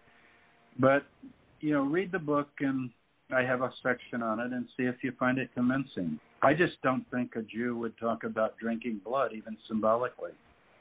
I just don't think it happened. I think it came later. Yeah, it seems to me that it probably did as well. I know that Paul and Peter didn't exactly agree on a lot of things. And you have a story about how, now I'm not sure who was complaining about who, whether it was Peter who was sitting with Gentiles and Paul thought it wasn't a good idea, or the other way around. But I do know that I think, is it Paul that said, when I am with the Jews, I behave as a Jew, and when I'm with the Gentiles, I behave as a Gentile? Yeah, what that is, it's a story in Galatians. It's in Galatians chapter 2 that I mentioned earlier. Really important chapter to read to understand what's going on. And what happened was, Peter's they're at Antioch, he says. It took place at Antioch, which is north of the country, up in the north. The capital is the Roman province of Syria. And there's a big church there that includes Gentiles. And Peter's pretty much eating with the Gentiles. I don't think it necessarily means he's eating pork or shrimp or anything forbidden in the Torah, because I think the Gentiles would have enough respect for the Jewish sensibilities not to bring forbidden food in, but they might bring meat, for example, that they got in the marketplace that Paul mentions that might have been offered to Zeus that morning or to Aphrodite or something like that. And scrupulous Jews would not eat that. They, what we call kosher today, they would want everything to be kosher. And Peter is not particularly worried about that, and he's eating with the Gentiles. But then Paul says when some people from James showed up, James is more strict. He's the brother of Jesus, and he's in charge of the movement. And apparently he would have felt like Gentiles should have one table and Jews should have another table because they have different dietary rules. So you don't mix. So what Peter did, according to Paul, is once James' people showed up, he moved to the Jewish table and started acting like, oh, yeah, I'm a Jew. I just want. And Paul says, wait a minute. If you are a Jew, but I just saw you, quote, living like a Gentile, as you picked up the sandwich and ate it, you didn't ask where it came from, right? You dipped your hand in the bowl right next to your Gentile friends. You didn't ask about where all this came from. And now you claim you're going to keep it, then he says you're a hypocrite. And he basically, we don't know what Peter's reaction was. Peter might have said, you're right. You're right. I shouldn't have done that. We don't know. But we do know that Paul says that to make the point that he has just what you quoted, it's in a different book. It's in 1 Corinthians 9, where he says, if I'm around Jews, I live as a Jew. I'm not going to walk into the banquet with some bacon or, pork chops. I live like a Jew, and I try to relate to the Jews and understand the Jews. And if I'm with the Gentiles, I don't offend them either, because he says I'm worried about what he calls the Torah of Christ, the teaching of Jesus. What is his real teaching, which is, the idea that it's the inside, not the outside, that really counts. What really defiles a person is what comes out of the heart, not what goes into the mouth. Uh-huh. And, I want to add something, Barbara, here, because there's a verse that is completely mistranslated. Everybody has heard it all their life on this subject, and it's from Mark chapter 7, where Jesus says, what goes in your mouth doesn't defile, but what comes out of your heart. And then the English translation says, thus he declared all foods clean. As if Jesus said, hey guys, go eat pork, shrimp, whatever, it doesn't matter what the Torah says. That is not in the Greek. It's even in parentheses. You check your English Bibles, and it's really unfortunate because in Greek it's very clear. He's actually making a joke to those who think what they eat is so important spiritually. He says, if you eat something, it goes into your stomach and then goes into the toilet. He actually uses the toilet. The King James translates it the drain. Goes into the drain, cleansing all food. You see what he's saying? He's saying the body takes care of physical defilement, so don't worry about it. Kind of the idea of spiritual contamination or something, like you touched something or it wasn't washed or something. So he's actually kind of making a joke, like, hey, every time you go to the toilet, your body takes care of that. But how do you take care of the spiritual defilement that's in your heart? So if you put it in context, it's really a kind of interesting teaching. It's nothing about, like, is it okay to violate the Torah and eat the forbidden foods of Leviticus 11 or Deuteronomy 14, which Orthodox Jews don't eat, even to this day. I don't think Jesus ever ate the unclean foods. Did Paul? Probably, if nobody was around who would object. But I'm not sure. But I think he probably did, because I don't think he thinks it matters. I don't know if there's such a thing as a. Yeah. He even said, in order to be a Christian, you didn't need to convert to Judaism. If that's a Gentile, right. And even the rabbis, kind of like. Yeah. Go ahead. The rabbis say, we don't want to make Paul the pioneer of this. The rabbis say, this is in the Mishnah and in the Talmud, all righteous Gentiles have a place in the world to come. So they've never said that you have to be a Jew to be saved or enter the world to come, have eternal life. They've never said that. And they don't say that to this day. People think Judaism is not a religion of conversion. You can convert to Judaism, but you don't need to convert to Judaism to have a full relationship with God. So the rabbis have this idea of the laws of Noah, going all the way back to Noah, because he's the father of humanity from Genesis 9 on. And they do say that you shouldn't eat blood, that animals should be killed humanely and the blood drained out and the blood buried respectfully, kind of like the Native American tradition. You apologize to the buffalo before you take its life, and then you use it completely and respect life. No slaughterhouse for this kind of idea. And so what you have in the laws of Noah would be just common, and this is reflected in the book of Acts, that the Gentiles do need to follow the Torah, but not as a Jew, not 613 commandments, which is the number in the Torah. You would need to follow, don't lie, don't steal, don't swear falsely, tell the truth, or that's don't lie, don't be sexually immoral, and worship the one God. But they did add, don't be cruel to animals, and don't drink blood. Isn't that interesting? And that's in the New Testament, that you're not supposed to consume blood. And the idea would be that blood is life, and you bury the blood out of respect for the animal.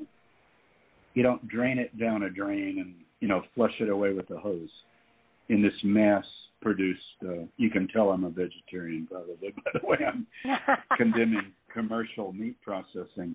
But it's in the book of Deuteronomy if anybody wants to look it up. I think it's chapter 17 or 18 about how you're supposed, even if you're hunting, you can take the life of an animal, but it's done with this respect for the animal's life that you did not create. So I would say that in terms of the laws of Noah, they're not called the laws of Noah in the Bible, but the idea would be that there's a basic morality that's common to all cultures of humanity. And if you add to it the notion of one God, one ultimate reality beyond all reality, which even Aristotle and Plato taught, right? The ultimate God. Yeah. Then the real stickler would be idolatry. And that's a Jewish term.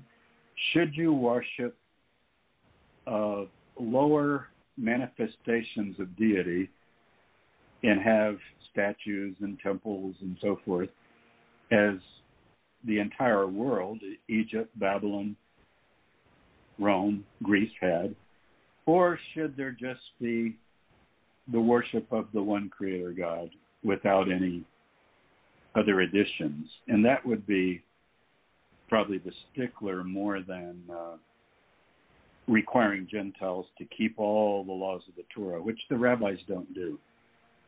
So Paul, in a way, is preaching a kind of messianic form of being a righteous Gentile. Do you remember the New Testament talks about centurions, Roman soldiers, that go to the synagogue and they worship the one God. Cornelius is one of them in Acts chapter 10. He's not a Jew, but he attends the synagogue. He worships the one God of Israel. If you ask him about Abraham, Isaac, and Jacob, he'd say, I follow that faith, but he's not Jewish. So Paul is correct. Judaism does not teach that you need to convert to Judaism to be saved, and he was adamant about that. But a lot of Christians think that that's what Judaism teaches. And James says in Acts 15, no, the Gentiles do not need to become circumcised and become Jews. That is not required as long as they have faith and follow these basic laws for all humanity. So that's something that I think has been misunderstood historically. Well, you do kind of wonder what would Paul and James, and that's another thing that I think most people don't understand, that after the death of Jesus, that James was the head of the church or the movement. It wasn't Peter, it was James. And I'm my kind of students wondering, say, James who? My students say, Yeah. James who? Who are you talking about? Half my students, No. not half, a third are Catholic, probably another, more than a third are evangelical Christians. Some of them know that Jesus had brothers and sisters, and some of them don't. And as you know, there's a real problem with that for some people because they don't want Mary to ever have sex at all, much less with Jesus. And secondly, that even after she's married to Joseph, she never has sex, and they live together according to the Roman Catholic tradition in celibacy, which is very bizarre if you put it back in its Jewish context. Sorry, but it is.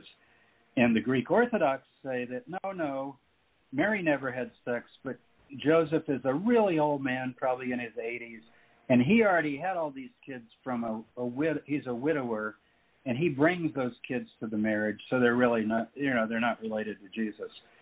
But the New Testament indicates that they are actually brothers.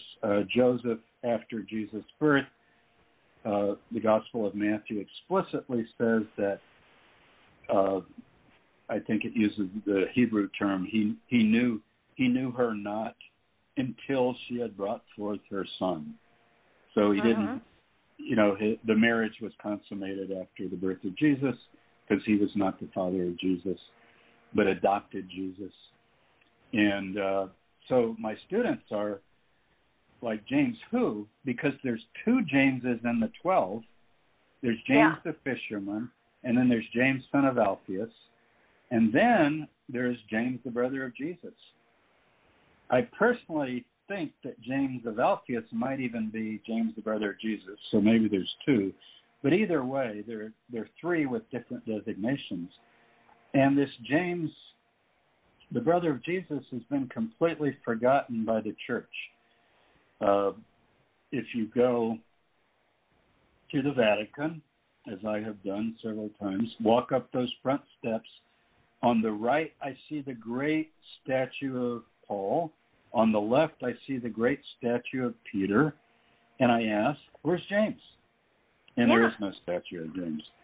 There's no monument to James, even though if you want to have a pope, and I don't think pope is the appropriate term because that's the Bishop of Rome, but if you want to have a leader, it's a caliphate.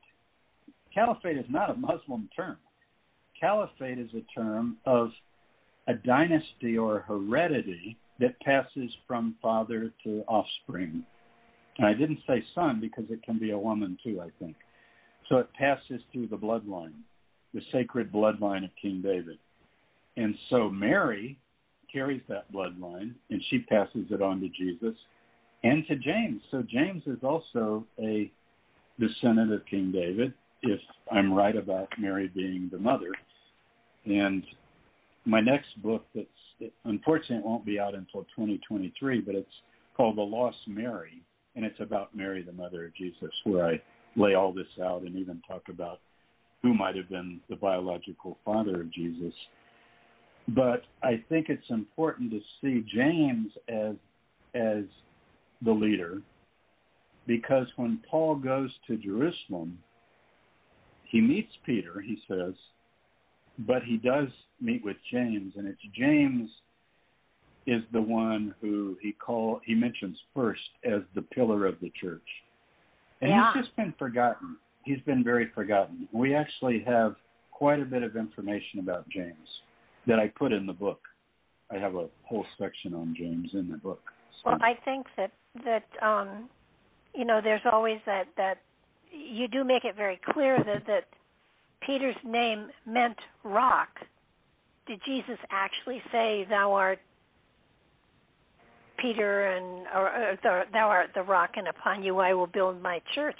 That doesn't make sense to me. But I mean, that's a quote that's in the Bible someplace? Well, I think. yeah, that's in Matthew 16. It's only in Matthew. It's not in Mark, and Matthew's dependent on Mark, and so Matthew has added this.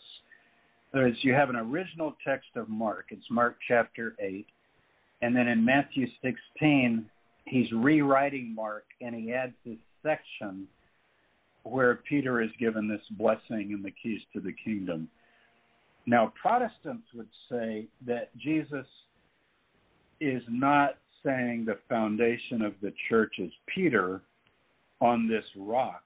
The rock is that Peter just confessed him as the Christ, meaning, blessed are you, Peter, you confess me as the Christ, and on this rock I'll build my church. Whereas Catholics say, now wait a minute. He says, yes, I'm the Christ, and you are Peter, and on this rock I'll build my church.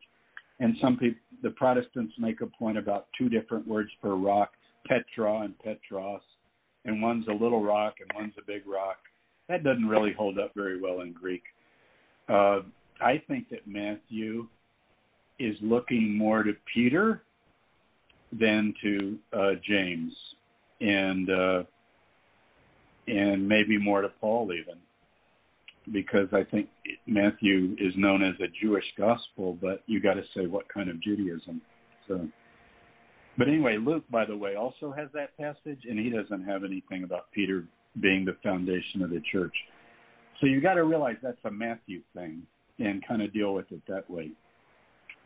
But either way, James is forgotten. My other thought is they didn't have churches then. So No. I mean, Matthew says, look, Matthew is so, he says, baptize in the Father, Son, and Holy Ghost. There's Holy Spirit. Now, you know that formula is not from the first century. I mean, we even have references to Matthew's gospel that don't have that formula, that triune formula. And we have a gospel of Matthew in Hebrew that does not have that, preserved by the rabbis in the Middle Ages. And it doesn't have a lot of these passages that we have in our Greek Matthew. And so I think Matthew became the church book. But did you know it's the only gospel to mention the church?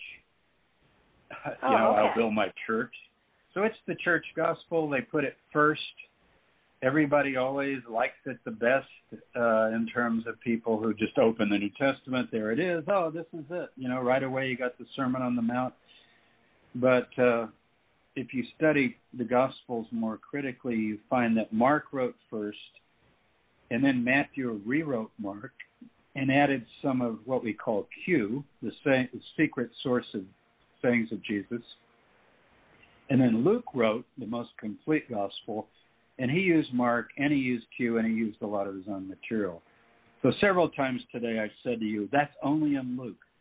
I could name, we don't have time, Prodigal Son, Good Samaritan, Rich Man and Lazarus, Martha and Mary's story I've already mentioned, the two people who prayed in the temple.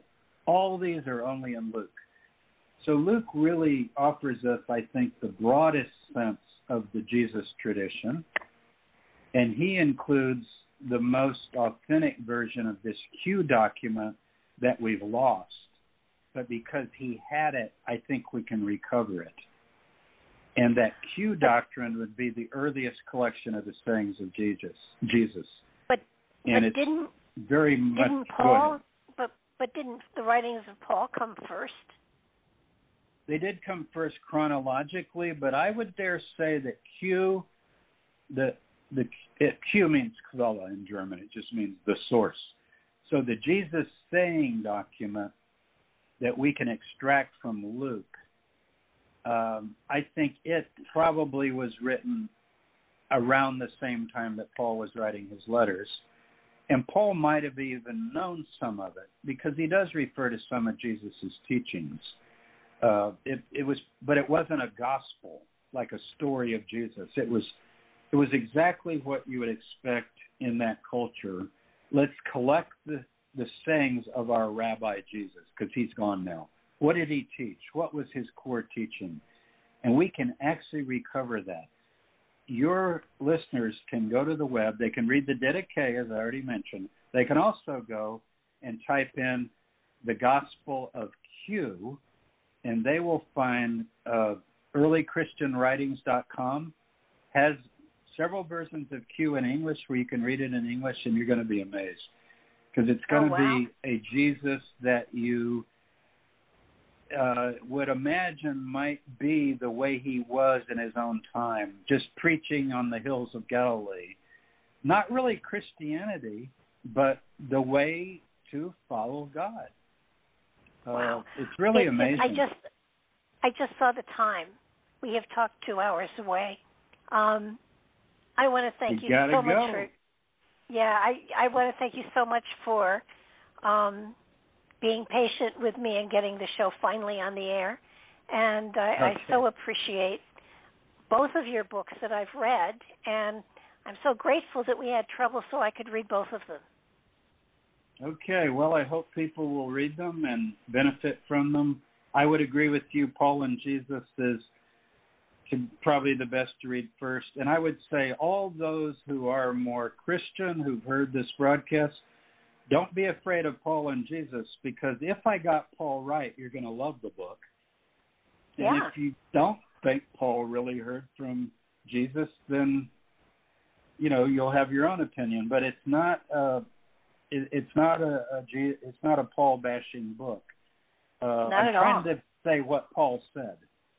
And then like it or don't like it. That would be up to each individual to make their choice and decision. Thank you, Barbara. Well, and the mysticism, do read Paul's Ascent to Paradise, because it's fabulous, and it really does come after Paul and Jesus. So it's really cool, both of them. So I thank you so much for all of your work, for all that you've written, and look forward to getting you back on again sometime soon. Okay, Barbara, thank you for your time. And you for yours. Thank you, everybody, for being here. This will go up on YouTube, and do check out tomorrow night. Another good show. Have a great evening, everybody.